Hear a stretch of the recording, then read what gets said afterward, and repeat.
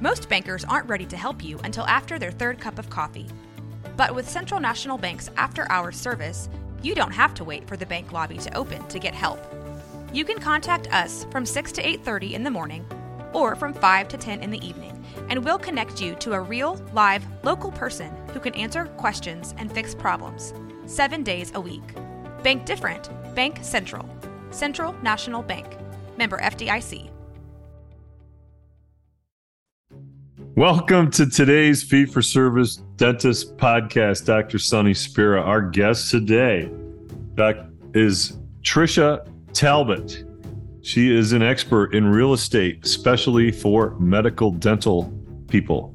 So she's got a lot of insight. She's come at this from every angle: leasing, owning, investing, renting, buying, rent to own, you name it. So we're going to get as much information as we can in our hour, and she's got a lot to share. So she's going to give us some of her tremendous insights. Her company is Doc Properties. She's in the Scottsdale, Arizona area, and she also has her own podcast called Providers, Properties, and Performance. Had to double check that. Didn't want to mess it up. As always, our podcast is brought to you by Kettenbach Dental. New from Kettenbach. Imagine one product for every cementation protocol. It's now available. It's hydrophilic adhesive cement and a hydrophobic core buildup. So what do you think the name is? CemCore, Cement Core. It's great. It's compatible with all substrates and all restorative designs.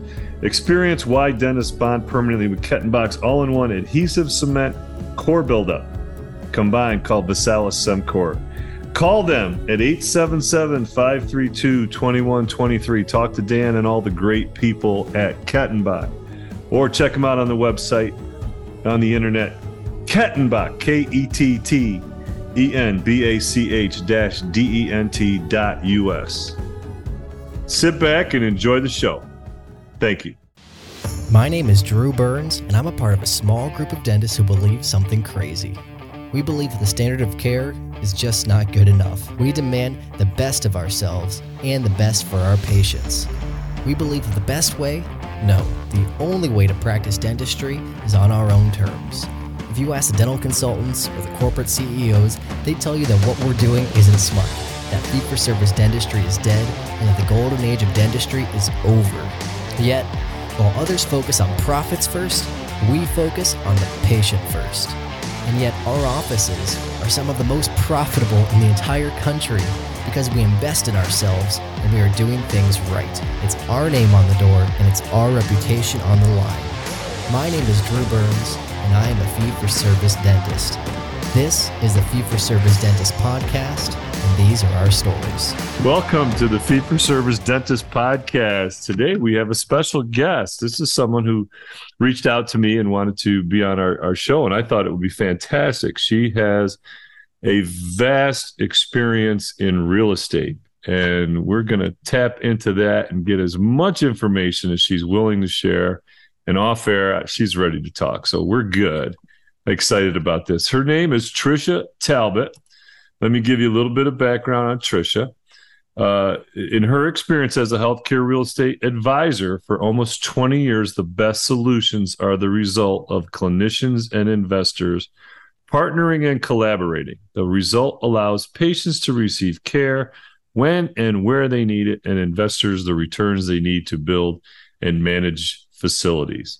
She advises physician owners and investors with opportunities in healthcare real estate asset class. Her track record in investment sales, landlord representation, corporate representation, and tenant representation offers clients trusted experience with comprehensive strategies, pricing, market fluctuations, and problem solving that often result in successful closed transactions.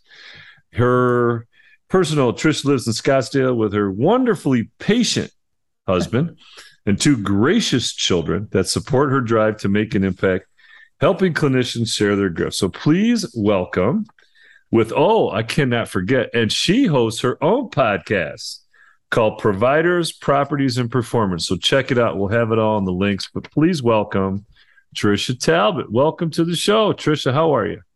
Good. Thank you, Sonny. And she's got some roots up in upstate New York, so I felt a little touched there for a minute. I don't know if we can share that right away, but got a little love for upstate New York. That's good to hear.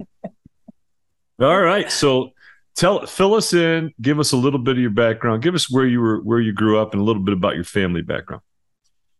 Sure. So, Dad was in the Navy in my younger years, and I grew up in San Diego. And then we moved to upstate New York when he got out of the Navy. That's where he's originally from, and family is still there.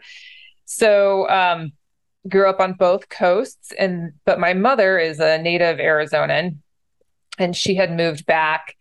And I was, after college, not going to live in the snow. I'd had enough. So having that exposure to what it's like to not shovel snow in the winter or slip and fall on black ice and all of the goodies that come with that. I decided I was moving out west. So I ended up in Phoenix, Arizona, and I've been here for well over 20 years, and it's home now.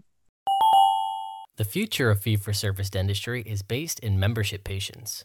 If you need help starting your membership plan, or if your plan is too big for your team to manage, visit dentalmembershipdirect.com to set up your free membership growth solution demo with our team.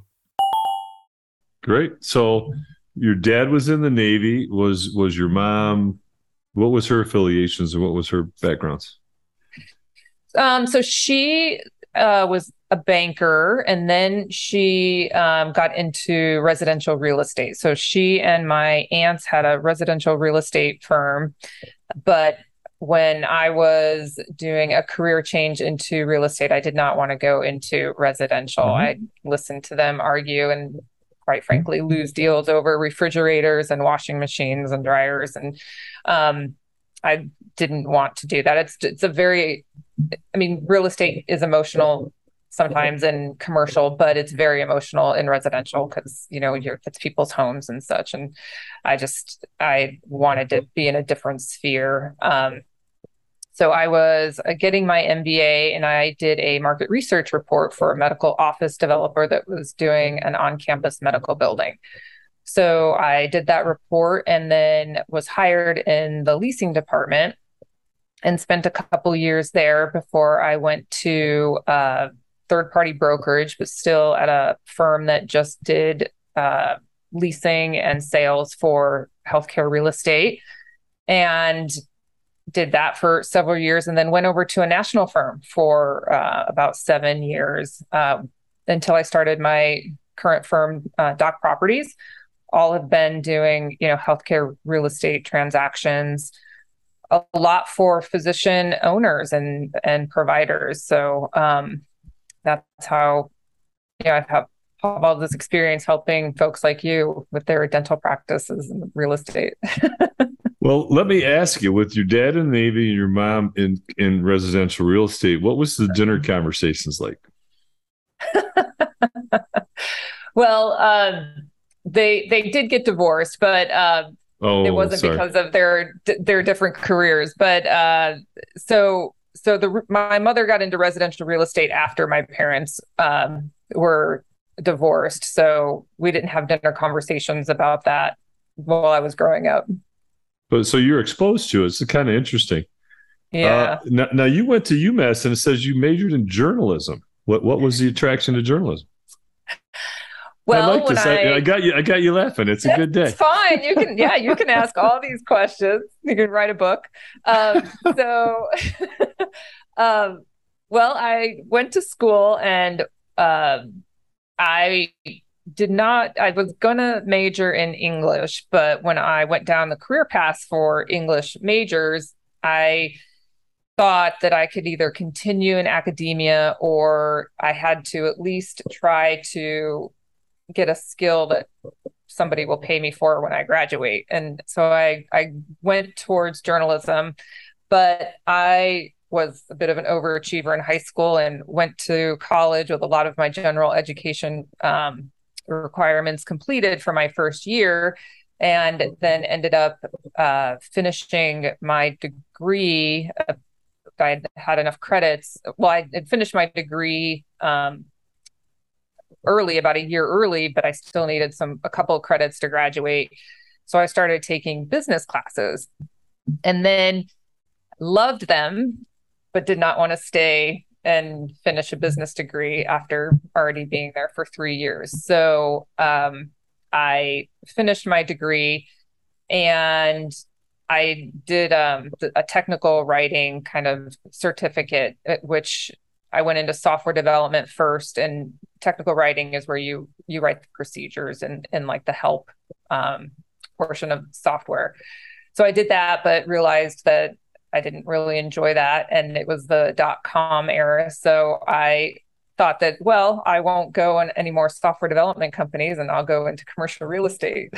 The Doc Sites provides affordable and effective websites for dentists with no long-term contracts, transparent pricing, and great customer service, starting at only $59 a month. They also provide optional online marketing packages to help increase your online visibility. For special offers, including up to 25% off your website setup, text fee for service to 818-489-9823. 818-489-9823. This is a limited time offer, so text now and lock in your savings, and visit Doc Sites for more information.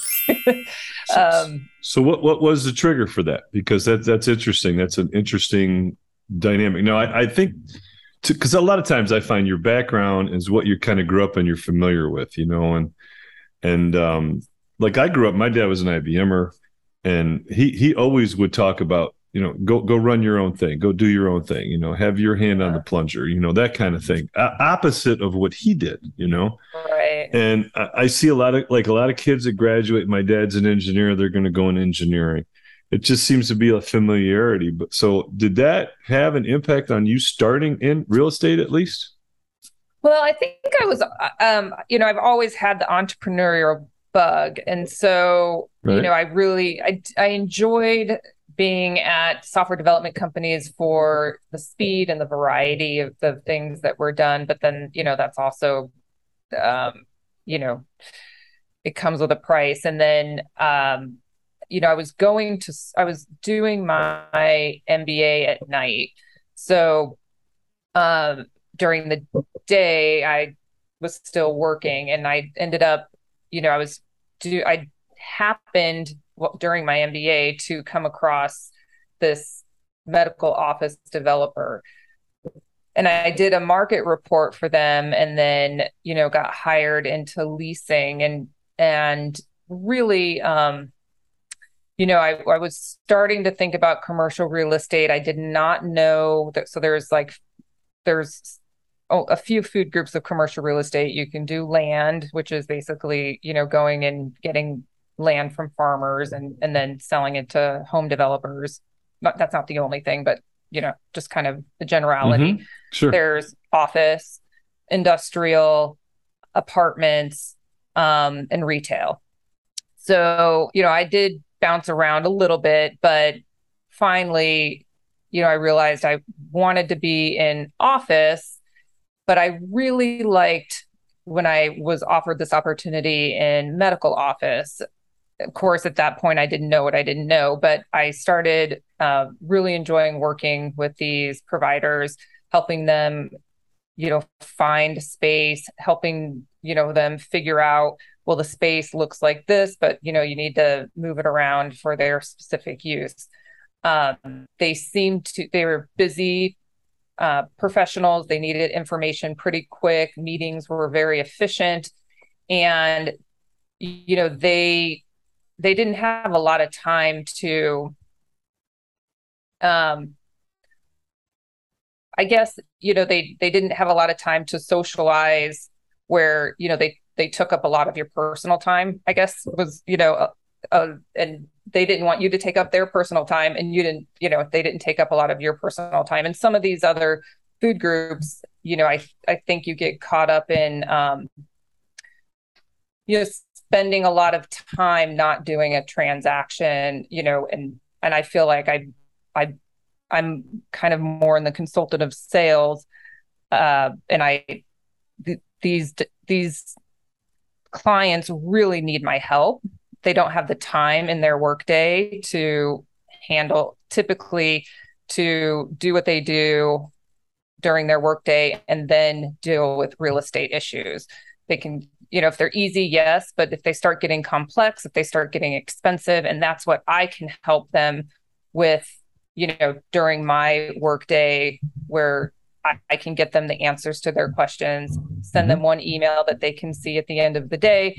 They can make decisions and then, go back to what I'm assuming some of them like the real estate side, but really their best use of their time is running their medical practices or dental practices. So with part of the introduction, you could really see, though, that you've worked every angle of this, representing tenants, representing landlords, representing owners, et cetera, et cetera. So I think your breadth of knowledge is going to be tremendous, and I want to get into that. But you did say something about this, and I just want to ask you one more question in this vein, because you said they approached you, a medical office, to find them space and then help configure it. So they asked you, say, all right, we want to look for it. So that was your first venture into the medical commercial real estate? Is that my first venture was on the landlord side. So it was with the developer and landlord. So they owned a bunch of medical buildings, but they would still be like, hey, I need space. And they liked the location of that building. So I would say, okay, how much, how big a space do you think you need? In your case for dentists, like how many operatories do you want? Waiting room? Do you have your reception? Do you need, for, do you want an X-ray? Is there a kind of more of like a quiet room that you need? Do you need a lab? What are all the requirements of the space that you need? And sort of get an idea of how big of a space they need. If there are obviously any existing dental spaces that I could show them, I could start there. If not, then, you get the architect involved, you do sort of a test fit, and, you can see on paper, because sometimes they think they need like 2,500 square feet and they actually need like 4,000, or vice versa. They think they need 4,000 and they really only need 2,500 square feet. And then, you have to put that together. Once you get an idea of the size of the space that they need, then you need to, give them an offer of what the lease rate that you're proposing and what that looks like for them over, the term of the lease that they're looking at, so that then, they can do the math on that and see if it makes sense and works with their financials. Well, my brothers and sisters in dentistry, we like to squeeze a little bit. We don't want to, we want to like work in 2,000 square feet, but we'll make it look like it's 4,000, and we'll get it, we'll be very efficient. That tends to be our excuse. But most times we just don't want to put that money out. So let's talk about property ownership. Let's start there. So what would your advice be? I'm a dentist, I'm working, and hey, I want to own my own property. I'm an Italian, I want to own my real estate. Okay. So what would you say some of the things that would be introspective to go through the thought process to get to that point? Well, I think location and budget would be two things that you should have at least come to the table to start discussing. You may not get either, or you might get both. But it's helpful to say, I am looking in this area and I'm looking to keep, and if you guys do monthly or annual, whichever way you work, I'm looking to spend this much on a month on a lease. That gives you kind of an idea to say, okay, based on parameters, here's what you're looking, here's some of your options.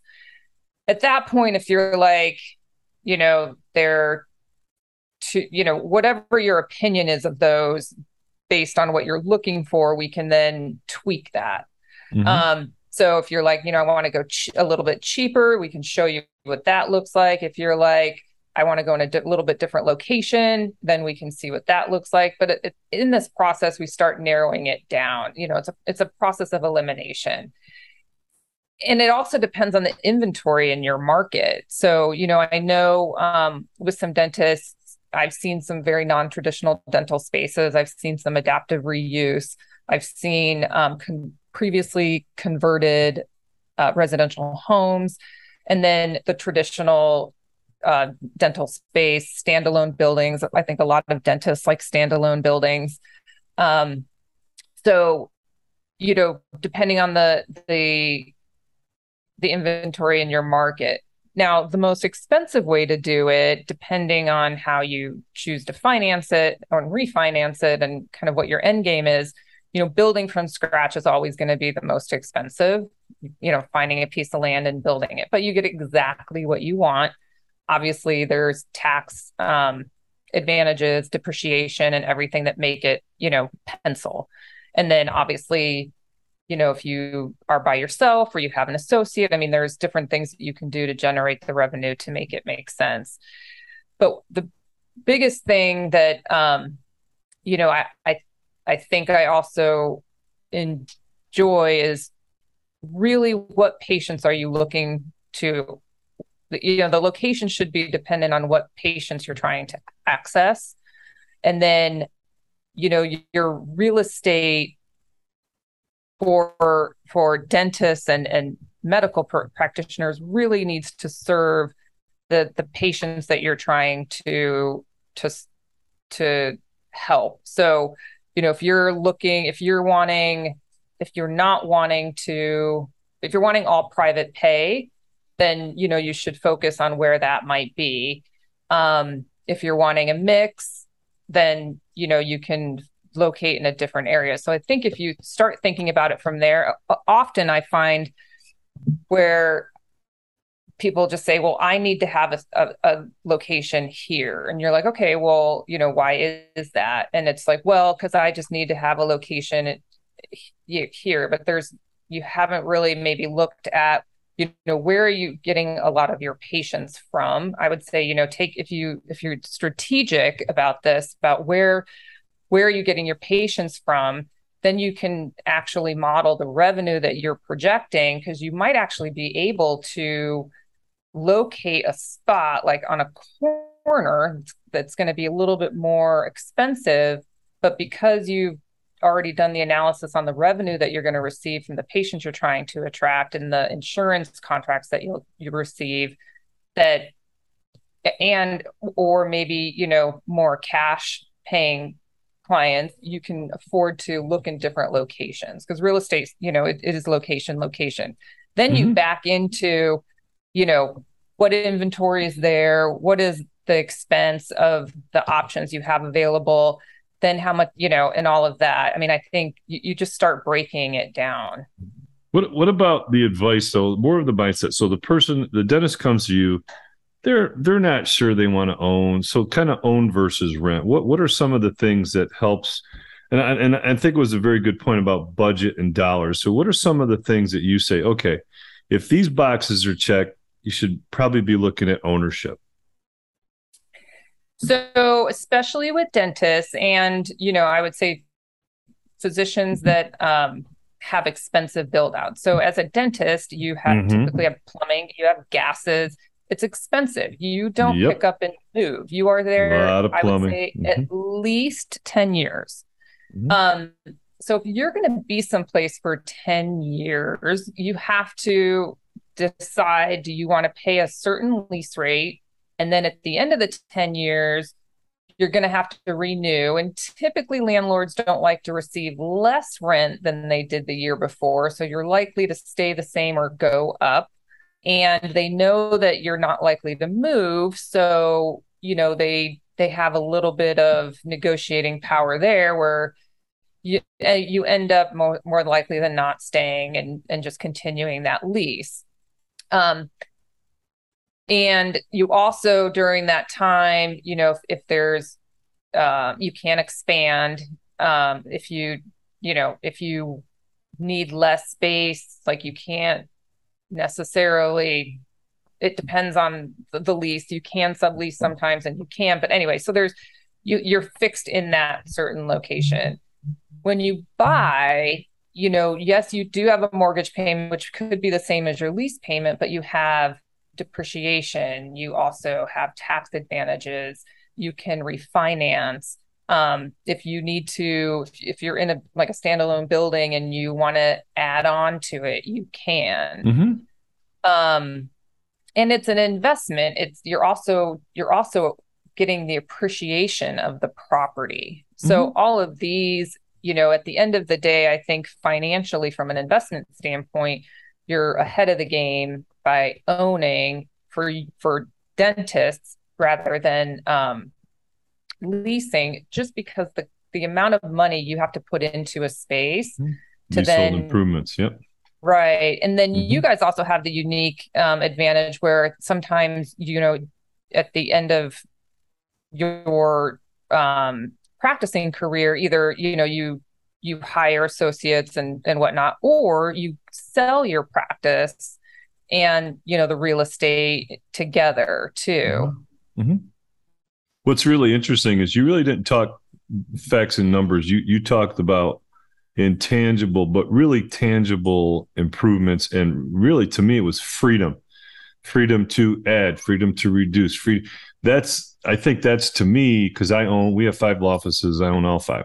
And and again, I think it's an Italian thing because that's how I grew up, but that's what I'm exposed to a lot. But, the real estate part has always been, that's a smart investment, et cetera, et cetera.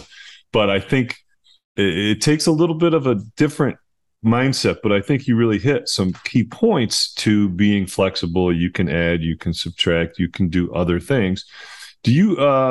Can you describe some of the differences that would mean to a doctor, say, from a tax standpoint, own versus rent? I can't quote rates because all of that is specific. But just some general things. Stuff. So because owning, what is the deduction if you rent? The leasehold improvement, is that fully? Talk about some of those things. Right.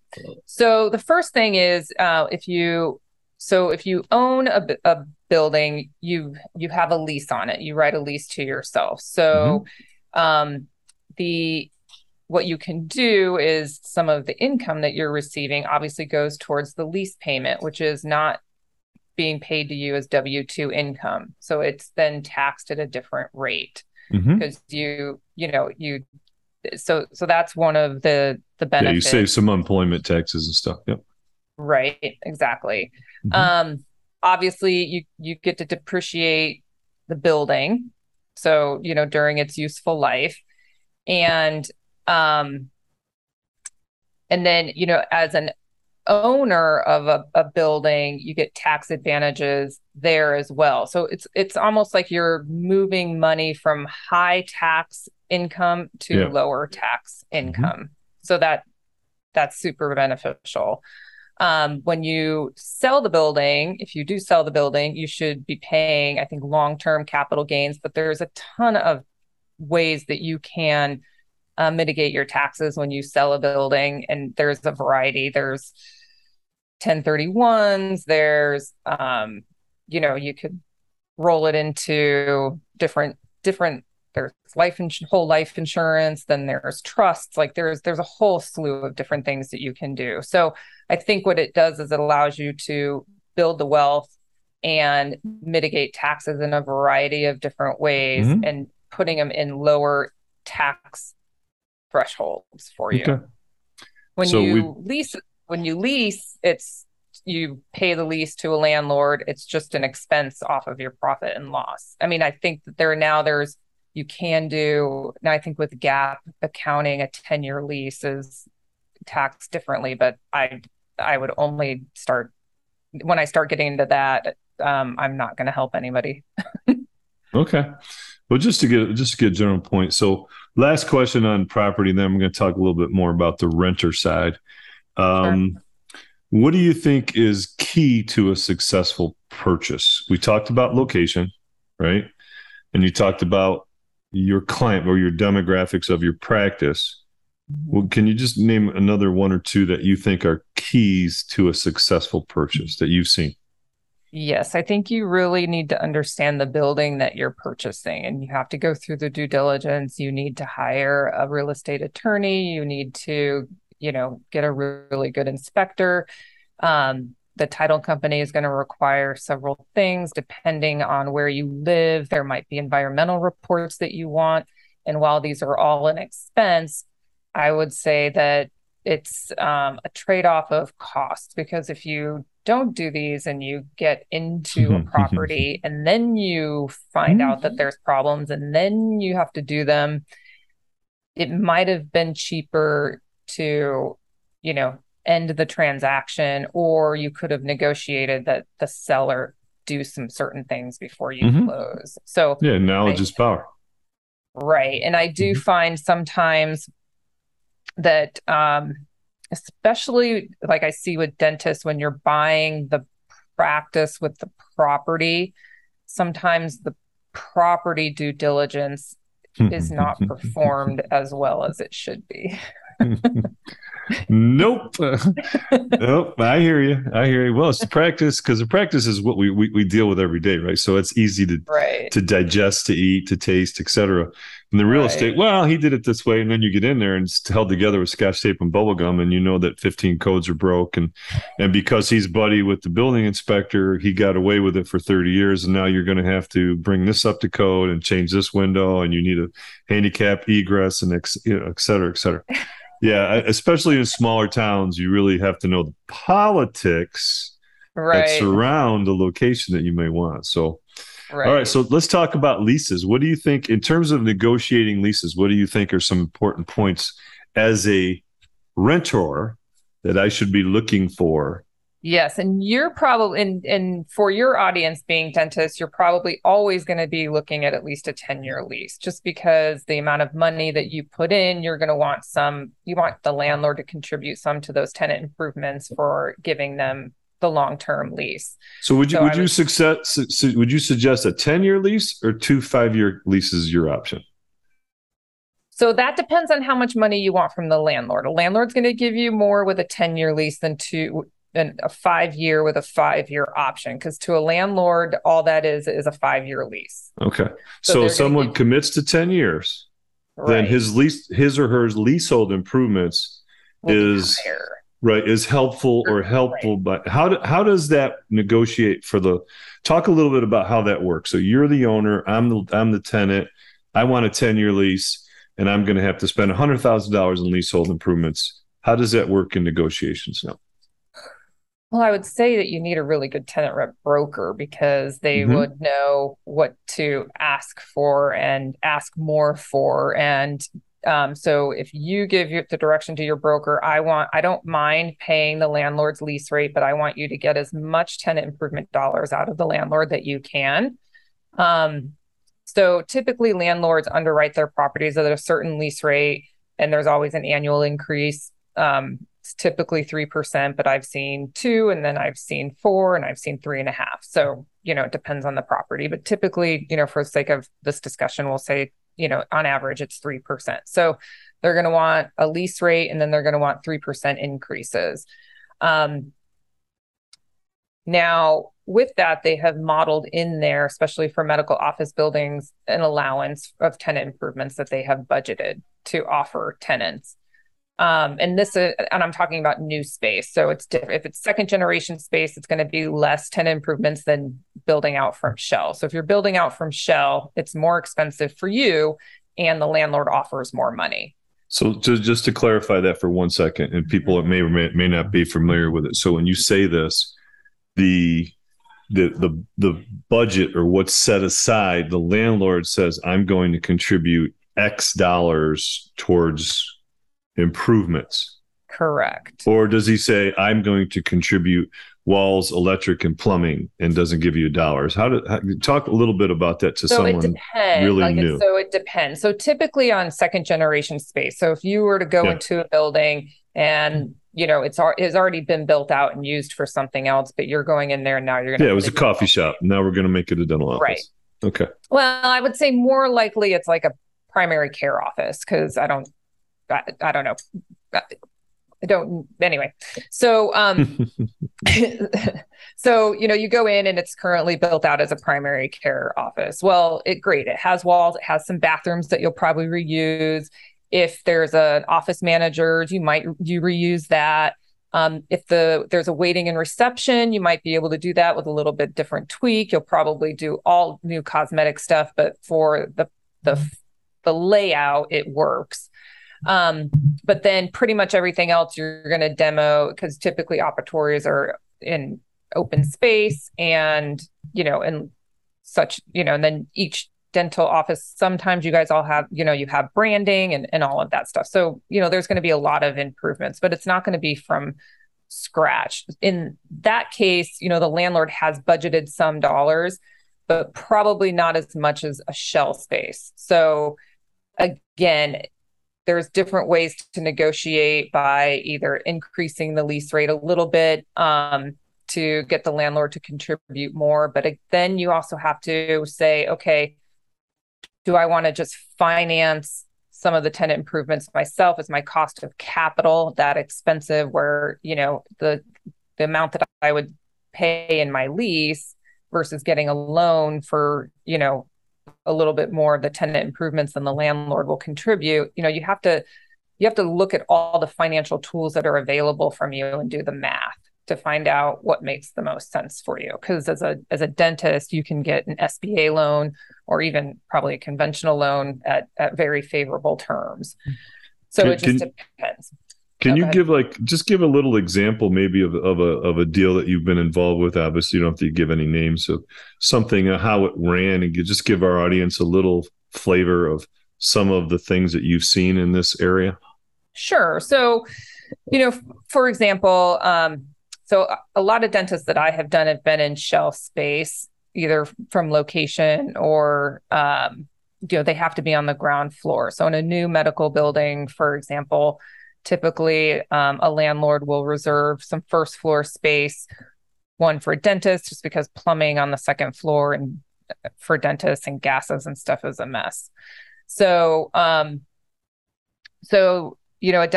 dentist comes in and they want to lease space. So let's just say that, the lease rate that's being marketed is $25 triple net with a $50 TI allowance for a 10-year deal. But, a couple things can happen. If, first of all, I think you're representing the tenant, you go in and ask for more, so let's just say $65 a square foot on tenant improvements right now with the costs it might be a little bit higher, but say $65.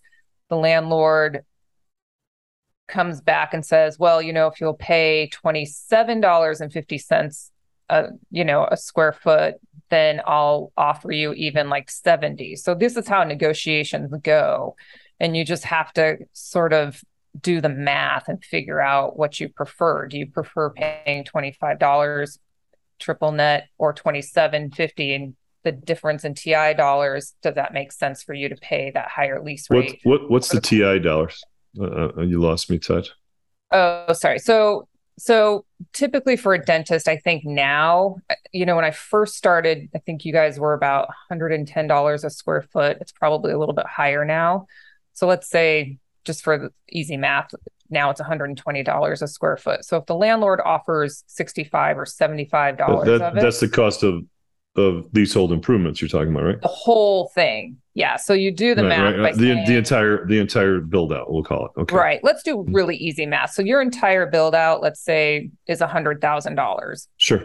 Okay. So if the landlord's going to pay $70,000 of that, then you have to come out of pocket $30,000 of that. Mm-hmm.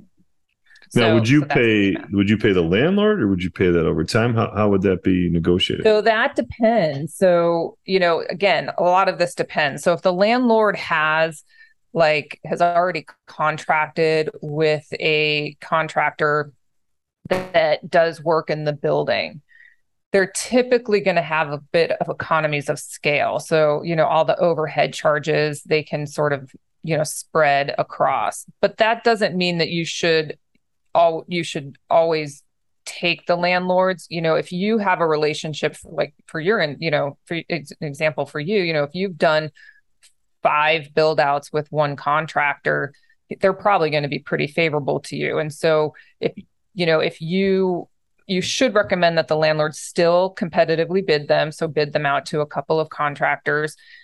And if you want to put a contractor in that mix, that you request that. Mm-hmm. Okay, so now, they say they're going to pay 70,000 of the proposed 100,000. Mm-hmm. So that means in order for you to move into that space, $100,000 has to be spent before you start opening day one, right? That's correct. So your options are: I'm going to take a note and pay you the 30, or I'm going to increase my rent over this 10-year lease. I mean, what are some of the ways that dentist pays that? Yeah. If the landlord is well funded and capitalized, and you can say, hey, I want you to pay all of it. And then, they'll do some math. Now, they can't have a lease rate they can't just they can't just say yes, because the market will only support a certain lease rate. And if they have to sell the building, if they have all these lease rates at 25 triple net, and then they have one at like 35 triple net, an investor is going to discount that because it's an anomaly. And more likely than not, because you have those tenant improvements built into there, they're not going to be able, if you were to leave, so this is what an investor says, if you were to leave, they're not going to be able to get $35 triple net for that space. They're going to get 25 triple net for that space. And so, because there's $10 of TIs built into that lease rate. Mm-hmm. So they might go up to 27.50 triple net or 28, where it's not super high. But they probably won't be able to build $10 in TIs. Some may not care. Some may say, I'm going to keep this property forever. So it depends on the landlord. If you get an institutional landlord, they're likely to, have certain thresholds. If you have a non-institutional landlord, then they can pretty much do what mm-hmm. they want. So explain also for our audience, when you talk about triple net leases, explain to everybody what that means. What's a triple net lease? Yeah. So operating expenses, I find are, it's interesting when I get operating expense information, I have to clarify that it doesn't matter if the tenant pays it, or like when they own their own building, if the tenant pays it or the landlord pays it. I need all of the operating expenses, because it really is just, what does it cost to operate the building? So triple net leases mean that you as a tenant pay all the expenses for the building. They're all passed through.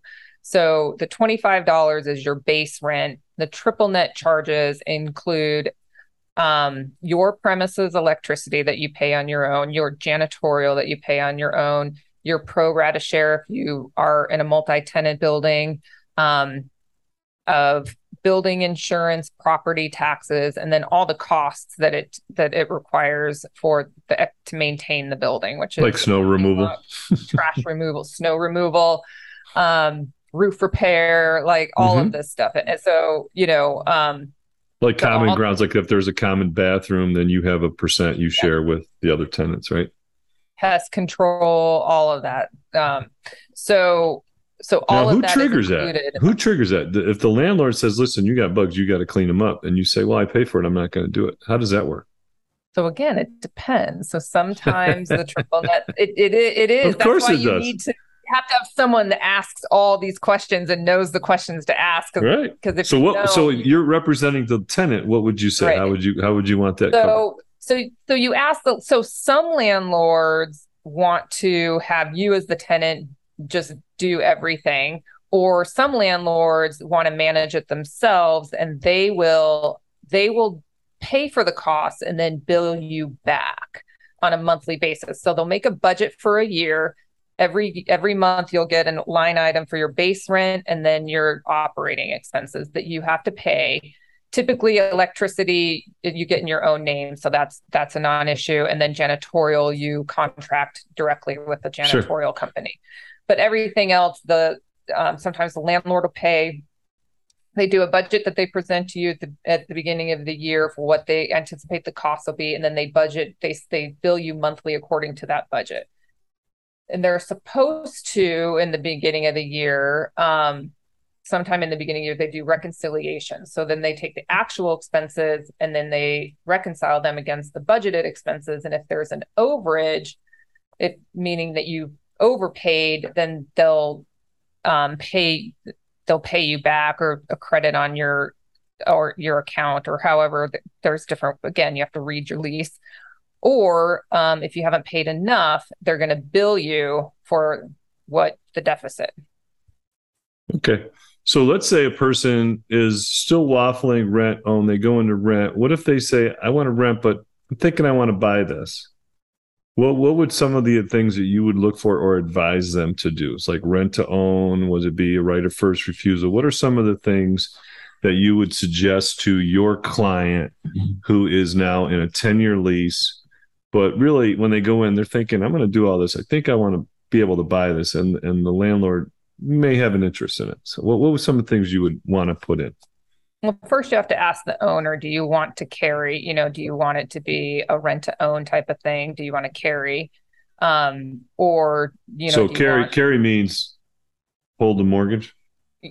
Hold the mortgage. Yeah. So that basically if it's rent to own, then, there would be some sort of agreement that, that you have to pay a certain amount that goes towards a purchase price that you negotiate. Right. So this is in the rent to own situation, right? So you're renting it and you're saying, okay, I'm paying $6,000 a month in rent. I want $1,000 to go towards the ownership or the principal, right? Something like that. Yeah. Maybe that's too simple, but something like that. I think they would probably want a little bit more than that, but but there's different scenarios and it all depends. I mean, so this is why real estate is imperfect and every transaction is different. So you have to start by saying, do you want to carry, or do you, can we put an option, can we negotiate a purchase price where they get an option? Or if you do get an offer, they get the first right of refusal to match the offer. But typically I would recommend, instead of going through all of that, unless you have some real credit issues, you guys can go to a bank, especially these regional banks, and get pretty good terms for yourself. That's probably a lot better than what a landlord or owner would give you. Mm-hmm. So what would your advice then would be? So let's talk about not the rent to own, because that's probably not as common, but let's talk about the right of first refusal. Person, or they plan on, listen, I want to buy this after 10 years. We'll get the building appraised. What are some of the things that you'd put in there that would be protective or wise for that potential new owner? So I don't do a lot of these because in commercial side, sometimes people don't plan to hold the building that long. But if they were and they wanted to entertain this type of structure, you would typically go ahead and, because in 10 years, it'd be hard to guess what the purchase price was. You would do an appraisal. You would do an appraisal, but appraisals are a little challenging in the medical world because the value of a building is you as the tenant and the cash flow that you're paying with your lease rate. And I've seen these appraisals and they do the income approach. But if I were to sell the building so they call them sale leasebacks. So if you were to put a new 10-year lease on a building, I could sell that to an investor. And typically, and the lease rate is market lease rate. But I find that some appraisers have a challenging time figuring out what a market lease rate is for a dentist. So you have to factor in a lot of things, and it's not a perfect science, because if you were to go and lease new space versus second generation space that you've been in, the lease rate would be higher. Also, so it gets complicated, and I don't know if I can simplify it, because Well, I I don't guess know. let me try to. Let me just say, Yeah. listen, I'm going to rent this space. I've been here for 10 years, now I'm going to get I want another 5-year lease, but I want to purchase this after 5 years. Right. So at some point you got to have an evaluation of what the property's worth. Right. So the owner would get a valuation, the tenant would get an evaluation. And if they're close would, just. Yeah. And then it's a negotiation. I mean, that's the best you can do in that type of situation.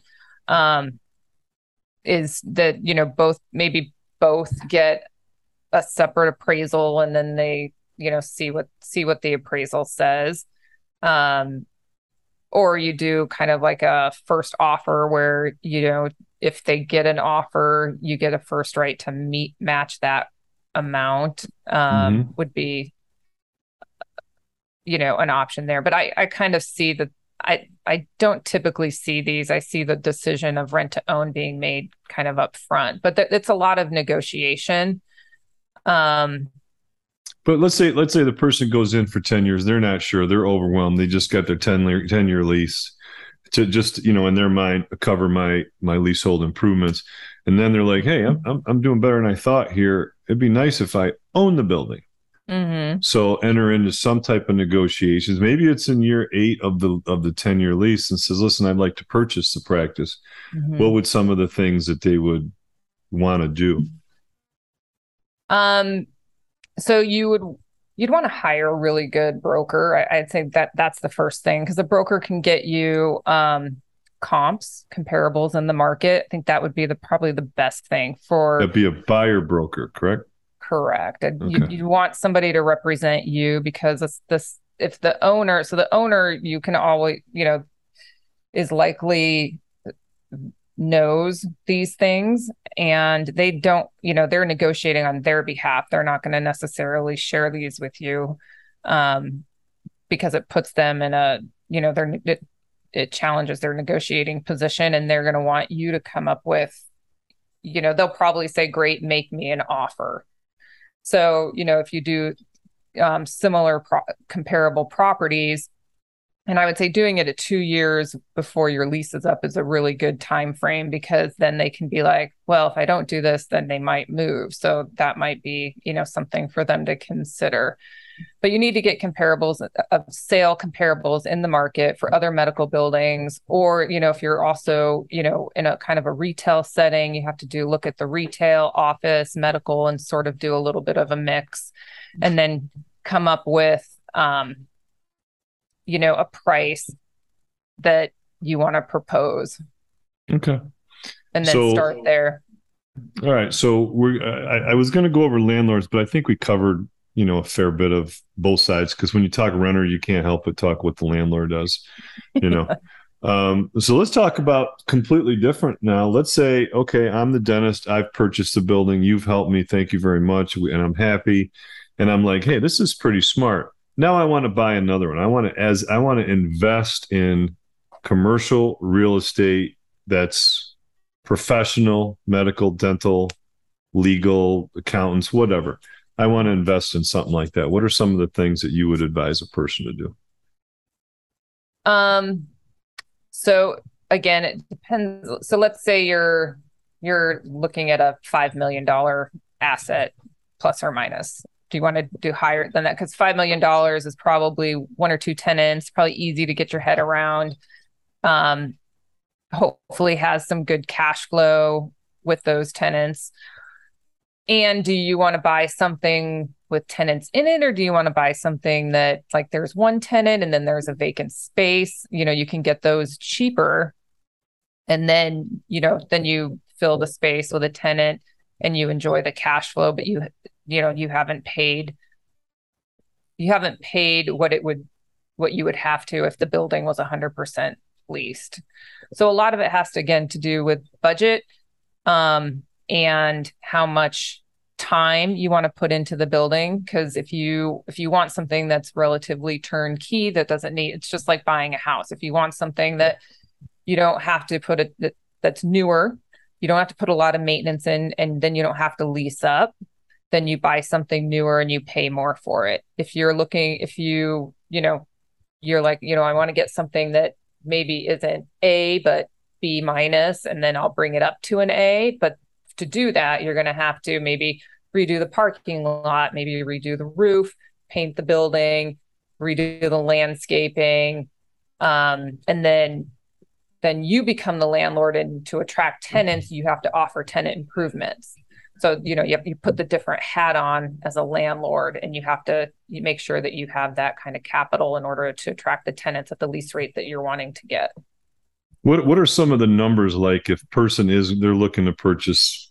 See, you're in Scottsdale, I'm in Binghamton, so our total numbers are quite different. Yeah, let me share that with you. It is geographically super dependent, and Rashawn is in Oklahoma City, and it's completely different there. So. Right? Yeah, it is. So that's why you need local brokers. So you have to have a local broker because they know your market, and then there's also licensing issues. I can't do a deal in your market without a local broker. So, and nor should I. So, it's this is where real estate is very geographically dependent. It's very product type dependent, location dependent. There are so many issues. And then you can have a ugly looking building in a great location that's really expensive because of the location. And then you can have a cheap building that's beautiful in a remote location. So there's the beauty about real estate is that it is, you can try your best to make it general, but it is not. It's very specific. Okay, so I'm in your neck. I'm in Scottsdale. I'm looking. What are some of the numbers that a savvy real estate investor would look at? So I'm looking at a fully occupied commercial space to purchase it. What are some of the numbers that you would like to see that make sense for a new owner or a new investor? So which hat am I on? Which hat am I putting on? Which hat do you want me to put on? Listen, the dentist is chickening out, so you're going to buy it yourself. So what are some of the things?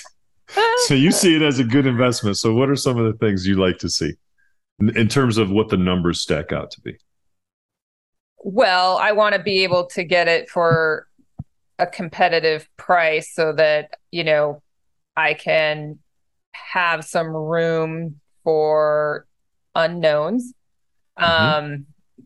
So competitive meaning in terms of comparables, right? So you check the comps and you want this to be comparables, and then I would go under the comparables because you have to, as an investor, you have to factor in the risk that maybe the tenant won't stay. So there's a vacancy factor that you have to consider. You have to consider that just like owning it, there's going to be a plumbing issue. In Arizona, we have HVACs. We have to make sure that, in the middle of July, that you can pay the extra money for the guy to come out to your building because all the ACs go out in July. And then, depending on the condition of the parking lot. So you want to tour the building and really understand the guts of the building. You want to make sure you understand the electrical. You want to understand all the infrastructure of the building to see, if you, again, to know what you're buying so that. So this was the point you said about a person buying a practice and the real estate due diligence. That's exactly right. So, typically people get, if they have an inspector they like, but if they don't know an inspector, they'll get 2 different inspections. And it's sometimes interesting to see the difference. And then, the title company will do what's called an ALTA survey. If the current owner thinks the building is one size and you think it's another, and it's enough a discrepancy to make a difference, you probably want to get it field measured so that you pay for exactly what you're supposed to be paying for and not over, for something, not, because there can be few hundred square feet of difference in small buildings and thousands of square feet of difference in bigger buildings. So really doing the due diligence and making sure in that case, I would have a already discussed lease terms with the dentist that wants to go in and make sure I understand what income that property is going to generate. So great due diligence. Now, what about on the number side? So let's take a $3 million property that's comps, or let's say, I don't know, 3.2, 3.3, and you're going to try to get it at 3. Is that something? Yeah. What are some of the rents that you want to see? Like, what's the kind of the income that helps make that make sense? Yeah. Or for a bank, what would a bank loan? Like, what does a bank want to see for you to borrow to buy something like that? Well, you'd probably have to just like so if it's like a $3 million building, they're going to want to see. So on the commercial side, they typically, depending on, they'll want to see, at least 25% down. And then, the interest rates are not as, they're a little bit higher than they are in residential. So, that just depends on the banking relationship. So what you're asking me is very specific questions that are very dependent on a lot of other factors. So there's not a one size fits all. And I know what you're trying to do and trying to press, but, no, just trying to get just an idea. Yeah. So, I mean, that's helpful. So 25% down. 65-35 loan to value, anywhere from 65-35 to 75-25. It just depends on your credit, your track record as a commercial investor, and your banking relationship. And then go ahead. No, when you say loan to value, so you're saying the value of the property and how much they're going to loan you, like 75% of the value versus 65% of the value. Is that correct? What you meant by that? Okay. Yeah, that's correct. Okay. No, it's fascinating. It's an interesting area. There's people 1,000% smarter than me that and you for sure, and everybody else too is way, it's just getting some of that to someone who may have a little taste for it and just getting them some education. That's all I'm looking to. Yeah. I mean, the financial analysis on a commercial building gets pretty complex. So, there's pretty detailed, rent rolls, 10-year cash flow, discounted cash flow models. That gets pretty complex. And there's a lot of factors that go into that in order to get people the numbers that they need in order for a deal to make sense for them. And a deal that makes sense for one person doesn't make sense for another based on some of the inputs that they put into those financial models. And these financial models, I mean, some of these larger companies, their financial models are so unbelievably sophisticated and fine-tuned that, it's amazing to see. And then, but for your audience, their buildings are they're not going to be the 50,000 square foot, 20 plus tenant buildings. I mean, they're going to be maybe 3 or 4 tenants at the most, and most of the time standalone. So analyzing theirs, can be easy for them to understand because they're not going to be, given this incredibly sophisticated, financial detail. It's just going to be their cash flow based on their discount rates and some of their personal investment goals. And you put those together. So 2 questions to wrap up. One, on this vein, approximately how much time do you see due diligence taking for a project like we're talking about? Because you have to get a lot of information. You've really got to do your research. Besides that, don't you want like the financials on and the history on the property and Absolutely. Kind of just give somebody an idea. Because everything sounds rosy, but when you say, listen, you got to spend 6 months of poring over details and going to town and looking up, et cetera. Just give a little bit of a concept of that. Yeah. So you're not going to get 6 months. So typically, if I am the seller, I'm going to ask for a 30-day, and the building's pretty easy. I'm going to ask for a 30-day due diligence and a 30-day close period. Okay. If you're buying the building and I'm representing you, I'm going to ask for 60-day due diligence and 30-day close.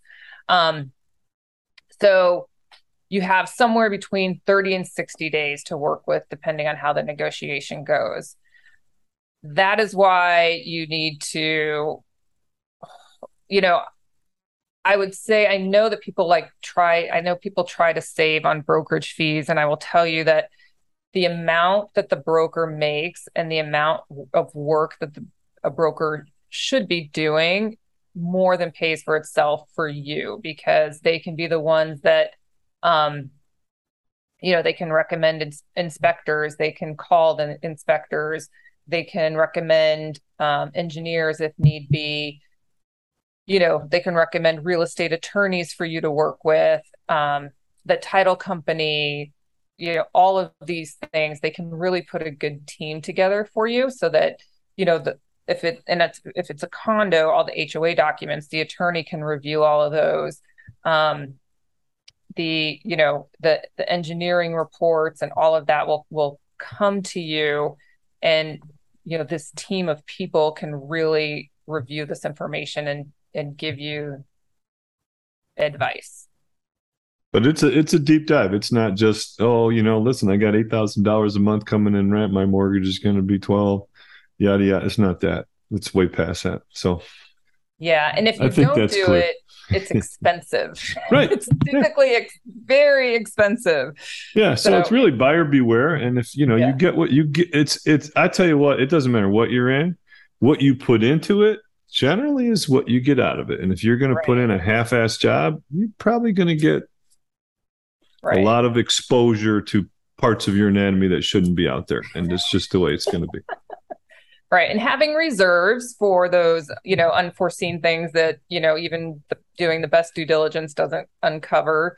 Yeah. You never know, lightning can strike and because on the dentistry side, we've had dentists that have retired and we bought their practice, and we've seen everything from a practice that was maintained well to a practice that literally had Scotch tape and paper clips holding half of the things together. So, and I've gotten lazy on a couple where I really didn't do my due diligence as deeply as I should have. And one, we were a little surprised. The other one, we kind of just escaped a couple of bigger things. So I can't agree with you more. And I really appreciate your expertise, and that we could keep going because I've got a ton more things to go into, but I know you got to go. So my last question, if you have a minute or two, is nothing to do with anything we talked about. So I ask everybody this. If you could go back in time to anywhere, any place, where would you go and why? Oh my goodness. See? It's no real estate. It's no triple net. Yeah, and someone asked me this question at a dinner party. So I have one that I have answered before, but I would probably there's quite a few. I mean, I would love to have a conversation with Thomas Jefferson and Alexander Hamilton. But Queen Victoria, people don't understand. So the amount of children that she had, I think at one point there was a monarch in every country, and I think her husband ended up dying. Yeah. So she ran, she was this amazing monarch, and then she had all these children that went to rule like all over Europe. So I think that'd be fascinating to have a conversation with her.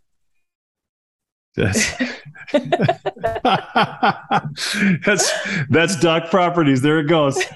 It's expanded. It's taken over the whole West Coast. It's moving east. I can see it right now.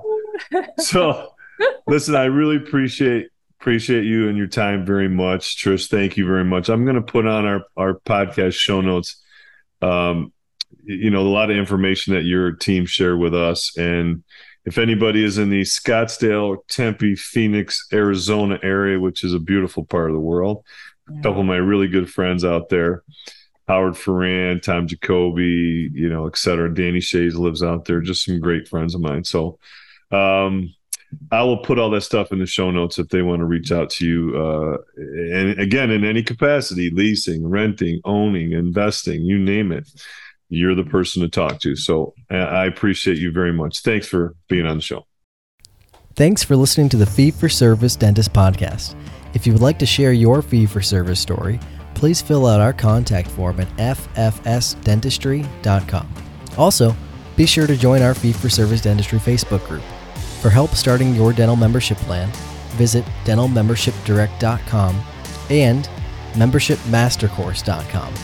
Finally, For help with in-house financing, visit dentalfinancingdirect.com.